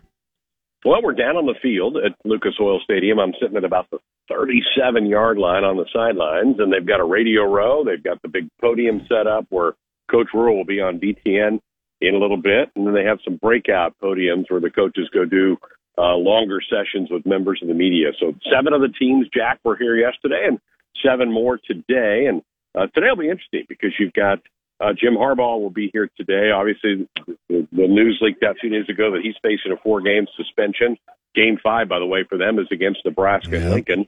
Yep. PJ Fleck is here today. There was a lot of allegations that came out about misabuse in their program, so he's going to be under the fire. And then I think Matt Rule is going to be the breath of fresh air for everybody here today. Yeah, Matt Rule will talk today. I want to get back to some of that other stuff and get to what yesterday, but I want to lead off for the fans. I think they're interested, particularly in Nebraska. What questions are out there? It's been a while. I know you've talked to the coaches. Some of the coaches on your show and some of the other folks over there at the network have done that. Heard a little bit from Rule when he's been with you and others. But I'm curious, what are the big questions you think that are out there when Rule gets up there today to talk to the entire media group? Well, I think a lot of people are going to go, what are you inheriting? What are you walking into here, and how does it compare to what you did at Baylor and Temple? I think from the regional and national media standpoint, that's going to be their focal point. We've kind of hashed all through that in the last 8-9 months in Lincoln with Coach, but I think that he's going to wow. I think he's going to own the day, Jack. I just think he's going to wow people here today with his personality and the ability to kind of spin the yarn for Nebraska. So I think he'll be really effective here today. And, from my standpoint, does he have any updates? Is there any roster movement? So maybe we'll get some of that from him today. Yeah, that's what I had said earlier in the show. There always, seems to potentially be the deal where with somebody who's not on the roster that you just didn't know because they haven't talked publicly about it, but you find out today. So, hopefully there's not anything significant with that, but that's always something to keep an eye out for here today as well. It's with so much, you referenced that though, with so much going on right now in the Big Ten, my goodness, between obviously these scandals, Michigan, Northwestern, now apparently Minnesota, perhaps, although I'm not totally sure about how significant that one is. And then all the discussion about NIL. Are they talking about football at all down there in Indianapolis right now? It was almost like a side dish yesterday. It was the football chatter. Yesterday, the big focus was on Northwestern because their interim coach was here. Their AD, Jack, this is interesting. Their AD was in the building, I read that. But he didn't come down on the floor. He did an interview with BTN up in one of the suites, didn't come down on the floor. I think that's really disappointing the way Northwestern has kind of been hiding behind their, private school status and not really coming in and taking the hard questions. They throw out their interim coach who's been on campus for 7 months to got to be the mouthpiece for the university. That seems really unfair, and I think it's a really bad look for Northwestern University. Yeah, and how did Braun, he's the new coach at Northwestern, I mean, how how how many was it just question after question after question about hazing for him, and I mean he's only been there since January, so how did he even handle those? Yeah, he didn't really address it too much. He just said, we're moving on, and the players that I've got are really supportive of what we're trying to do. He got a lot of questions about, well, some of those members of that staff are still there. He's like, yeah, until I'm told to remove them, they're going to stay here. So it was really kind of evasive talk in a lot of ways from Northwestern yesterday. He referenced Fitz a bunch of times about how he was grateful for Fitz to bring him on board. But again, it's unfair for him because he's not been a part of all this mess. He's brand new. Jack, a year ago, that guy was the defensive coordinator at North Dakota State. That's right. He's brand new to this whole thing. So it was really odd how all that was handled yesterday. We also heard yesterday, Jack, from the new commissioners. First time he really had a big platform to talk. And I was disappointed that he didn't address the Northwestern thing in his comments. He got asked about it, but he didn't bring up the Northwestern thing when he kind of went through his laundry list of things. He did say that NIL is out of control and needs to be reined in, and I think most people in college sports probably agree with that. Yeah. Did you get the sense, I don't know how explicit he was about this, but I know there's legislation that's out there in Congress right now, a couple of battling ones. Do you get the sense that Petitti, the new Big Ten commissioner, is really hoping that Congress steps in here and just sort of changes the model that exists right now? Because, I don't know what other recourse that they've really got if they want to see change. 100%. That's what the NCAA and these big conferences are all hoping, that somebody steps in and kind of cleans this mess up for them. And so there was a bill from Joe Manchin and Tommy Tuberville that I guess is getting some momentum in Washington right now to try to make everything equal across the country. Because right now you have every state that's got different rules. So the state of Nebraska's rules are different than the state of Texas and vice versa. So, I think the NCAA and conferences like the Big Ten are kind of hoping somebody else comes in and cleans up their mess. Right. Get to a few of the coaches that talked yesterday. I'm just curious about some of the initial thoughts, either that you've got on the team or things that you heard yesterday. Brett Bielema went first for Illinois. They were incredibly solid.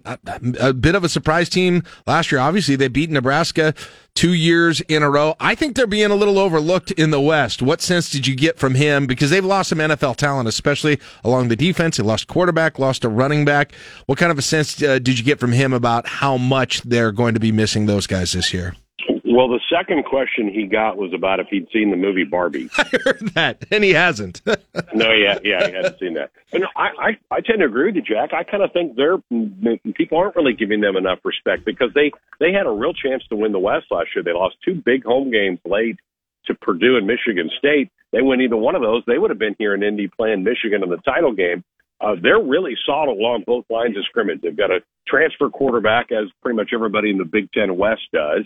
Guy from Ole Miss is going to be their quarterback, but he had an air of confidence about him yesterday, and I'm like, ooh, that's a coach that I think really likes his football team. Yeah. And I'll tell you another guy that really seemed comfortable, and that was Kirk Ferentz. Really? He really seemed like he feels like they've kind of filled some holes in their roster with a transfer quarterback as well, and Cade McNamara from Iowa. So those two coaches kind of had a feeling of kind of not arrogant, but feeling really confident with what they've got going into their fall camps. Yeah, it's fascinating. What was your reaction? I know, speaking of Illinois and Iowa, the Cleveland Plain Dealer, Cleveland.com put out their preseason media poll, and that is what it is. But I saw Wisconsin was on top of that. Were you surprised Wisconsin finished up there at number 1? A little bit, maybe. I mean, Todd Blackledge is really big on them. He thinks they've got top 10 ability. You start digging into their schedule, Jack, and it's pretty kind for Wisconsin. Yeah. I mean, if you and I sat there and go, okay, who are maybe the 3 bottom teams in the Big Ten? You'd probably go Northwestern, Indiana, Rutgers, maybe. Mm-hmm. Well, they play all 3 of them. So, okay, so there's 3 they've got. They get Nebraska at home. They get Iowa at home. So they've got a really kind schedule. And, they've got 2 great running backs. Their defense is going to be good. So I have no problem with Wisconsin being the pick based on that schedule and those great running backs that they have. Yeah. Yeah, it's just going to be, for me, it's going to be just a lot of questions about that offense and how quickly it develops into the finished product for them. And you're relying on transfers at quarterback and wide receiver. It's some of the same questions you probably have about Nebraska's offense in a different way, to be honest. So that'll be interesting. Yeah. How is it, by the way, Greg, just an aside, how is it, because I see Iowa doesn't play Ohio State or Michigan again this year. This is going to sound like a huge homer, ugly Nebraska fan comment. I swear we're talking about Iowa and sometimes Wisconsin having an easy schedule every year. I don't know what it is. I'm sure it's all in my head, but I swear we talk about it every year. Yeah, it does seem that way. And really Nebraska's is fairly kind, too. I mean, we do get Michigan, but we don't play Ohio State. We don't play Penn State. That's true. Other heavies in that side of the conference. But, yeah, it does seem like more years than not we're talking about kind schedules for Iowa and for Wisconsin. Yeah, there you are, giving me that perspective I probably should have. Today, of course, like you said, we're going to hear from Harbaugh and PJ Fleck, and that's probably going to be a lot about some of these scandals that are going on, suspension, the Fleck article. I can't imagine what that's going to be like. That's going to be interesting. That's coming up at 10:30 this morning. But you also hear from Tom Allen, Indiana, Loxley from Maryland, Walters for Purdue, Luke Fickell for Wisconsin. I'm sure especially you're interested in hearing from Walters and Fickell, Big Ten West opponents and new coaches there, where you just don't know a ton about those teams, as we were just saying about Wisconsin. No, that's a great point. And nobody's talking about Purdue. They won the West last year. Mm-hmm. Nobody's really talking about them, but they have a really difficult crossover schedule. They get both Michigan and Ohio State. So this is kind of new coach day, Jack, because you have Ryan Walters, Matt Rule, Luke Fickell. So the three new head coaches in the conference go today, along with Michael Loxley, who we haven't really talked much about Maryland. They'll be coming to Lincoln in November, and word kind of leaked out yesterday. That's going to be an NBC/Peacock game. I have a feeling, Jack, I haven't been told this for sure, but I have a feeling that Nebraska-Maryland game might be on Peacock. Oh, come on. All right, I got my radio. That's good. The radio is still going to be free, and I just want everyone to know that. There's no $6.99, $9.99 per month for radio. Goodness sakes, that's going to have a lot of people up in arms if that actually happens. But they're putting an NFL playoff game on one of those channels this year. I can't believe it, but I can believe it. I see why they're doing it, but it's frustrating. But it'll be that. And that brings me to the other half of that is that Wisconsin game is going to be a primetime game in Madison in mid to late November. And my first thought after I saw that, Greg, was this is going to be a little role reversal. Nebraska fans may be the one who are cheering for some cold, snowy weather in that game. How the tables have turned. Yeah, hey, but people will say the Packers play night games in November, December, so I have no problem with that. It looks like Nebraska's, of their 5 road games, Jack, 3 of them are going to be at night. I'm not a big fan of that because we get home so late, but I think fans love it because you can do stuff during the day and then come in, get on your couch at night and watch the Huskers play. But, yeah, we're going to Minnesota, Illinois, and Wisconsin all appear to be night games for the Huskers. Yeah. One more question about Nebraska and what what we'll know and when we'll know it. I'm sure there are a lot of questions, at least I have, about there's kind of 6 guys on the offensive line for 5 spots, and I'm curious about the rotation. I'm curious about if there might be some position changes from last year there. I'm curious about what the running back rotation is going to look like. I'm curious about kind of like that second line of wide receivers, who's going to be in the mix for that. Is that all? Are those all things that we'll probably won't really have answers to until toward the end of fall camp or even at the first game? Or do you think some of those will kind of develop with answers about those top line personnel questions maybe a little earlier this year? Oh, I think it's probably, we're still a couple weeks away from kind of identifying some of that. I think we'll start getting feel for that after some of the post-practice comments that we get in the coming weeks. But I think, the coaches are going into this thing and getting ready to move into the dorms in a few days with an open mind with a lot of these positions and leaving it up to the players to determine who's going to be at the top of that depth chart. So I think there's some real fun battles that are going to take place in camp in the next 2 to 3 weeks. So I think we'll learn, kind of slowly leak it out, who's kind of maybe the second and third and fourth wide receivers, who maybe grabs the lead at the running back spot. Those are some fun little things to follow, I think, for all of us in the coming days. Yeah, I want to know if the coaches are going to stay up playing Madden on the Xbox with the guys. And I mean, I think I know what happens after practice in those dorms probably, and I don't mean anything nefarious. I mean a lot of video games, a lot of screwing around. Are the coaches going to have nose to the ground, or are we really going to have the dorm experience with the players? That's what I want to know after film study is over. The coaches are moving in there too. How about that? And I just think it's going to be so much fun to see some video of these guys carrying their stuff in there the next few days. Oh, the video department will get every ounce out of that, I'm going to guess too. No doubt. Yeah, it'd be great. Hey, I gotta get your reaction then. And this day's going to be, I mean, outside of the Big Ten, we're going to have news potentially breaking all over the world of college football.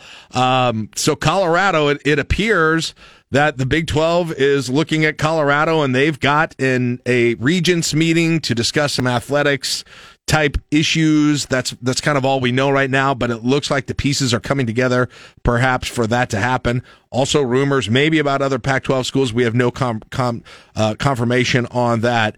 You're obviously very familiar with the Big 12 working at Nebraska, and even prior to that being very familiar with the conference. And I guess number one, how surprised are you to see the Big 12 kind of, there was a time, right, in that 2010 area, 2011 area where I thought the Big 12 might be, kaput at some point.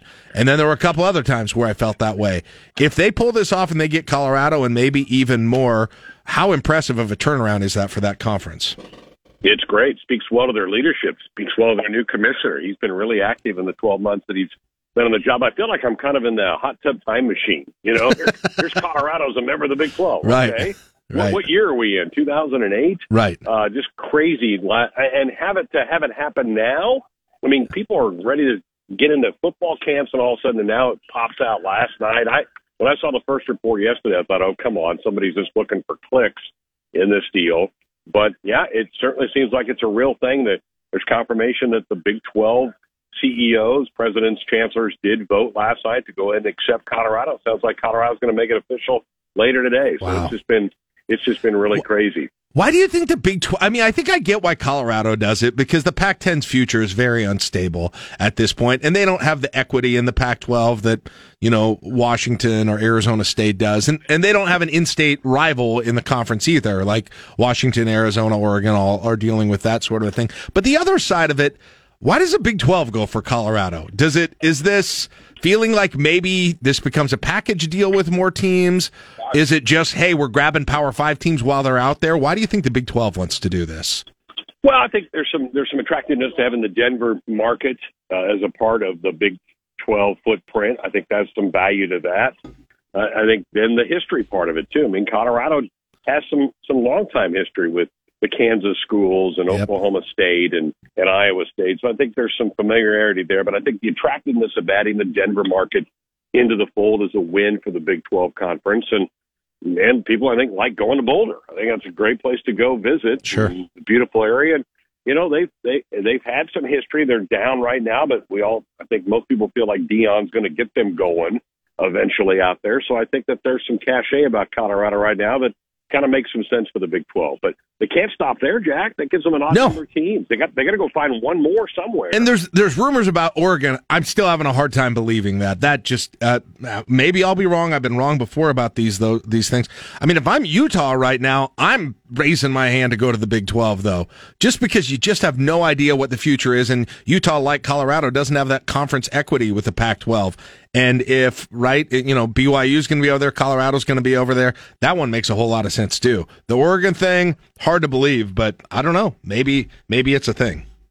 Well, they would certainly be sticking out there kind of by themselves. Now, I know you've got BYU now in that league, so they're kind of out that way. But, right. But maybe the Big 12's going, well, we kind of have Salt Lake City with BYU. Do we really need the Utes?